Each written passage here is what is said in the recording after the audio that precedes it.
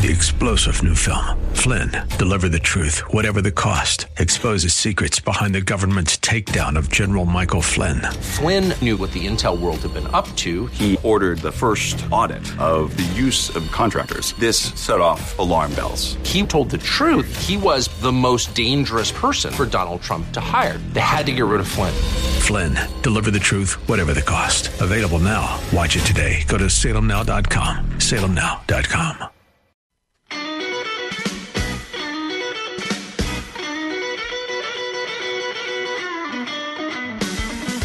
Hey, I got a Twitter shout out from Ohio House member Jeff LaRay.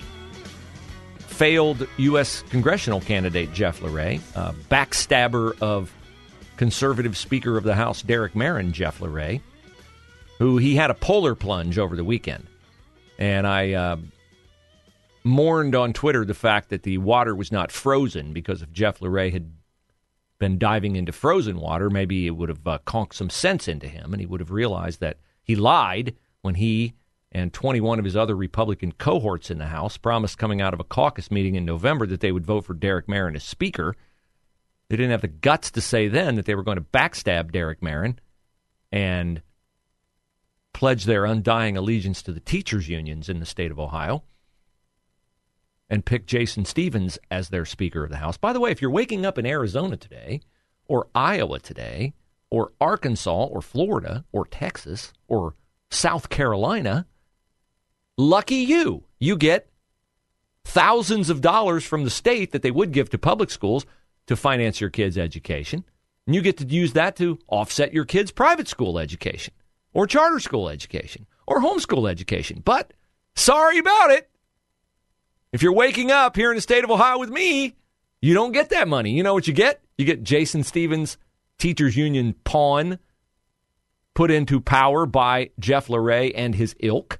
And you get Governor Mike DeWine, who's probably eating Fran's cookies or slurping her soup at this moment. Yeah, you bet I'm going to keep the pressure on you, Jeff LaRay. And he says, thanks for the shout out. If you care to hear the truth, you have my number. I don't have your number. If I had your number, I would have called it. I got a seat right here. Come in and tell us your truth. Jeff LaRay, explain to me how your word in November did not translate into your vote in January. Explain that to me and the other people listening and the people you supposedly serve south of Columbus. Love to have you and any of your other turncoats who want to come in and defend the fact that you are waking up if you're a parent in Ohio today and you don't have school choice. Thanks to Jeff LaRay, Jason Stevens, and yes, the feckless leadership of Mike DeWine. Now, we've been talking about the jumping to conclusions. That is our blood sport now. We have to assign blame right away. The death of Kyer Thomas, the little 6-month-old boy, one of the two who was kidnapped from his mom's car at the Donatos when she was going in to get a food delivery order. And he tragically died over the weekend, and we don't know why, and we don't need to speculate why. We know how Tyree Nichols died in Memphis. He was beaten to death by 5 police officers. The fact is, the 5 police officers were all black. Doesn't mean that black police officers are incapable of being racist because all cops are racist. It doesn't mean that you have to have black officers patrolling black neighborhoods or Hispanic officers patrolling Hispanic neighborhoods. Because if you advocate for black officers in black neighborhoods and Hispanic officers in Hispanic neighborhoods and Asian officers in Asian neighborhoods and white officers in white neighborhoods to fix systemic racism, you are attempting to fix systemic racism, which I don't agree exists, but we're sticking to your narrative now. You are attempting to fix systemic racism with systemic racism. The mistakes made in the aftermath of George Floyd's murder were that we came up with a solution that was a mile wide and an inch deep. And that was, we had a minority killed by a white officer, so if the officer hadn't been white, George Floyd wouldn't have been killed. And so, all we got to do is find a bunch more minority officers. And we can't get enough to satisfy our quota that we think will fix it, so how are we going to do this? Well, maybe if we lowered the standards, that would work. Well, it didn't work in Memphis. Here are the details on the 5 officers who beat Tyree Nichols to death. All of them have been on the job less than 5 years. 2 of them joined the Memphis Police Department during the summer of 2020 as riots related to the death of George Floyd rocked the nation. Their hiring came 2 years after the department significantly lowered the education required to join the force. That's not just Memphis. That's Dayton, and that's Columbus, and that's virtually every metropolitan police department. Because, of course, we had one guy die in Minneapolis from policing that was judged to be murder and was upheld in a court of law. And while I may disagree with the verdict, and while the autopsy may have disagreed with the verdict, and while you may disagree with the verdict, we are a nation of laws, and we have to live by the ones we don't like and the verdicts we don't like as much as we have to live by the ones we do like. But here is a quote from a Dayton Police Department officer named Tony Murphy speaking to WYSO Radio in September of 2022. 4 months ago? 5 months ago? About how they recruit officers in Dayton. We go out to diverse communities, which is what you see in Dayton. Those are number one things that we strive to go out and try to recruit people from within. We host Citizen Police Academy, which gives an opportunity for citizens within the community to come to our police academy, get some hands-on experience, what it's like to be a police officer for the day, and get hands-on why we do the things we do. And I think that helps people within our community understand that, hey, when you're stopped by police, there are do's and there are don'ts.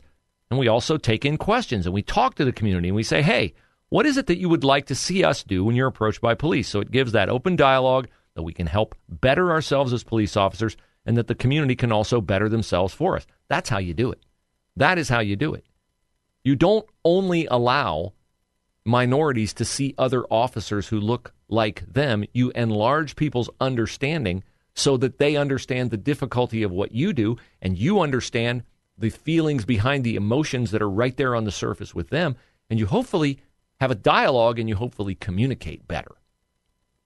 And standing in the way of that dialogue, of course, are the people who get really, really rich off driving the racial discord. People like Mike Freeman from USA Today and Aaron Katursky of ABC News and Ben Crump and Al Sharpton. And I don't have enough time on this show or in this week or in this month or year to list all the people who drive this narrative that, okay, one thing happened and it happened this way, and so it means this.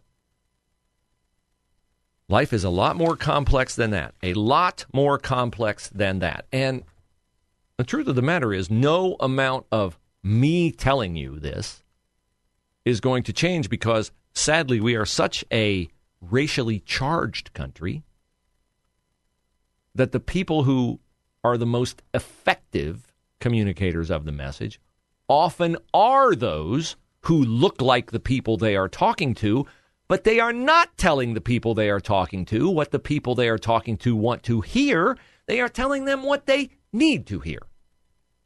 But every time somebody steps outside the narrative, like Byron Donalds in Congress, a black congressman from Florida, every time he talks about why conservative policies work and Democratic policies don't, well, he is disparaged as an Uncle Tom, right? So we need more people who confound the assumption that if you don't vote for me, you ain't black. Thankfully, there is at least one such man, and he is the mayor of Baltimore, Maryland. His name is Brandon Scott. Now, if you were going to name two of the most violent cities in America, Memphis and Baltimore would be right at the top, okay? And over the weekend, while they were rioting in Memphis, they had a shooting in Baltimore. It was not a completely outside the bounds of propriety shooting. I don't mean propriety. I mean outside the bounds of normalcy, because Baltimore's super violent and people get shot all the time in drive-by shootings and the like. And they had one happen over the weekend where a guy was standing on a street corner, shot and killed. A woman driving through the intersection, not a part of whatever, was shot, drove into a pole, she had in her car a couple little kids. A 2-year-old was in her car. A 2-year-old got shot in the face. What did the mayor of Baltimore say about this? Did he go out screaming about, oh, we need more money, we need more midnight basketball? No, he told the truth. And you'll hear him tell the truth next.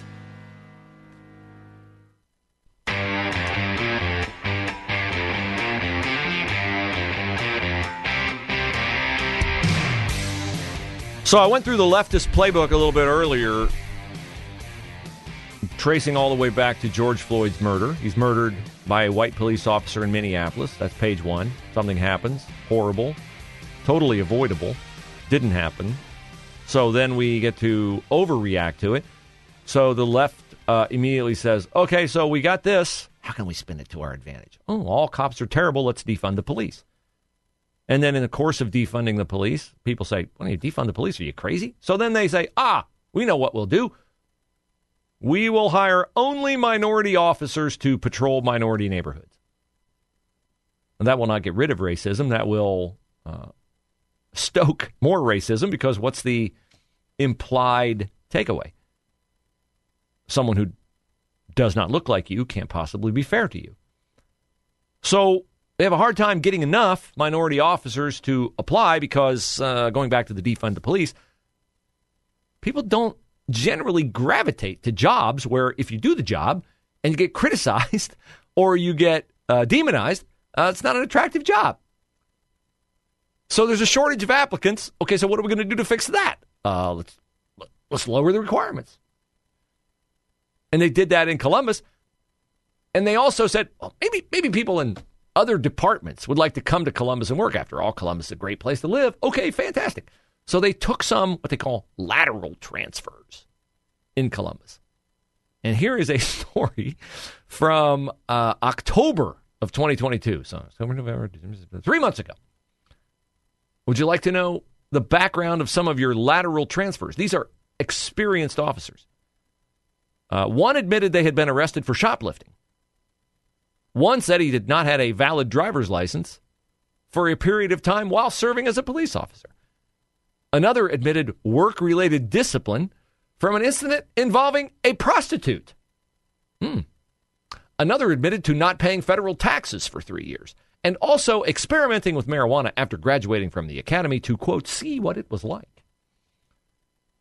Andrew Ginther was apprised of this, the mayor, and he said, this will not make you feel better, by the way. There are already officers on our streets who have had similar types of things. We have asked folks to disclose them, and they go through extensive background process. Well, apparently not, because if they go through an extensive background process and you hire them, guess what? You might end up with officers who are more likely to be a headache in the future, because the first compromise of integrity is always the easiest. It's always the hardest. It's always the hardest. The next one's always the easier. So we need truth tellers. We need narrative breakers. We need courageous people who, and sad truth of it is, do look like the people they are talking to, because if you're going to go and change the viewpoint of a Hispanic neighborhood, an Asian neighborhood, a black neighborhood, or a white neighborhood, people, why don't you just take one of the impediments to people listening, just take that out of the equation? Now, I'm not suggesting that only black people will listen to someone who is black, but it will certainly take out any potential that people will disregard the message of the person solely on the basis of race. And a select few number of those people exist, and many of them are demonized because, well, if you're black, you got to vote Democrat. If you're Hispanic, you got to vote this way. If you think this, you got to think this way. So, as I say, we need narrative breakers, and thankfully we have one in Baltimore Mayor Brandon Scott. He appeared on the street on Saturday night in Baltimore after a man standing on the street corner was shot to death after 6:30 p.m. No altercation, he was just standing there. Shot. Somebody just fired into the neighborhood. Saturday night in Baltimore. Shot him, killed him. A woman driving through the intersection was hit randomly. She crashed her car into a light pole. She's in the hospital in critical condition. She had 2 children in the car, a 6-year-old, a 2-year-old. The 2-year-old was shot in the face. So here's Brandon Scott, the mayor of Baltimore, on the street, saying what needs to be said. And there are precious few people doing it. More than anything, it should be anger for all of us. We're talking about someone dead, a woman shot, a child shot, another child injured, another person shot. Over what? And I see a lot of folks, and really at this point, I'm talking to folks that look like me, to black men in Baltimore. I see a lot of folks trying to be, acting like they tough, but they really weak. Because only weak people shoot somebody when you know children are right there. And if you harboring that person, if that's your homeboy, if that's your man, if that's your cousin, I don't care who it is, then you're weak too. And we need to step up and be better for ourselves. We have to be better to stop treating each other in the way that other folks treated us for many, many years in this country. We got to be better. Because at what point are we going to say, damn it, we got to be better, that we want to live, that we want to stop killing each other, that we want to protect women and children and not have someone cowardly. Whoever did this tonight is a coward. There is no ifs, ands, or buts about that. Can't say it any better than that. Cannot say it any better than that. I'm talking to folks who look like me, he said. If you're harboring the person who did this, then you're weak too. We have to be better for ourselves. We have to be better too across racial lines. But the sad truth of it is the narrative has been driven to the point where there are people actively working against people spreading that message in places where that message needs to take root and grow and multiply. And his point about harboring people who have done this because they're your homeboy or they're this or they're that, that's not a unique to Baltimore problem. That's right here at home. We do not know, no one has been accountable for the murder of Mackenzie Ridley. Young black girl shot at a squirt gun party in a city park on the east side. Nobody has been arrested for the murder of Olivia Kurtz at Bicentennial Park at a dance party. She died in her sister's arms. Nobody has been arrested or held accountable for the murder of Kevin Sobnoski driving into a Sheetz gas station on Leonard Avenue by the airport with his buddies from Youngstown after attending a Halloween party. 8 guys come out of the Sheetz firing just indiscriminately across the parking lot at some rival gang across the street. Do we have an arrest? No, it's not Columbus Police's fault. It is the fault of those who know and say nothing. Who know and say nothing. I think our police officers, our police department, our law enforcement, our detectives, I think they do a remarkable job with a 50% arrest rate on murders. But if you want that rate to be higher, if you want more people held accountable, and I don't think anybody says out loud they want people to get away with murder, but if you want Linden and the Hilltop and other areas of the city to be safer, you're going to have to help those areas become safer. You just are. And it's not like you don't have anonymous ways of telling police what you know. Crime Stoppers allows you to be anonymous. Just offer a tip. They even make arrangements for you to be rewarded anonymously. So, you can't bemoan the problem if you're not willing to fix it. Attention business owners, I'm Brad Hennebert from Tax Credit America.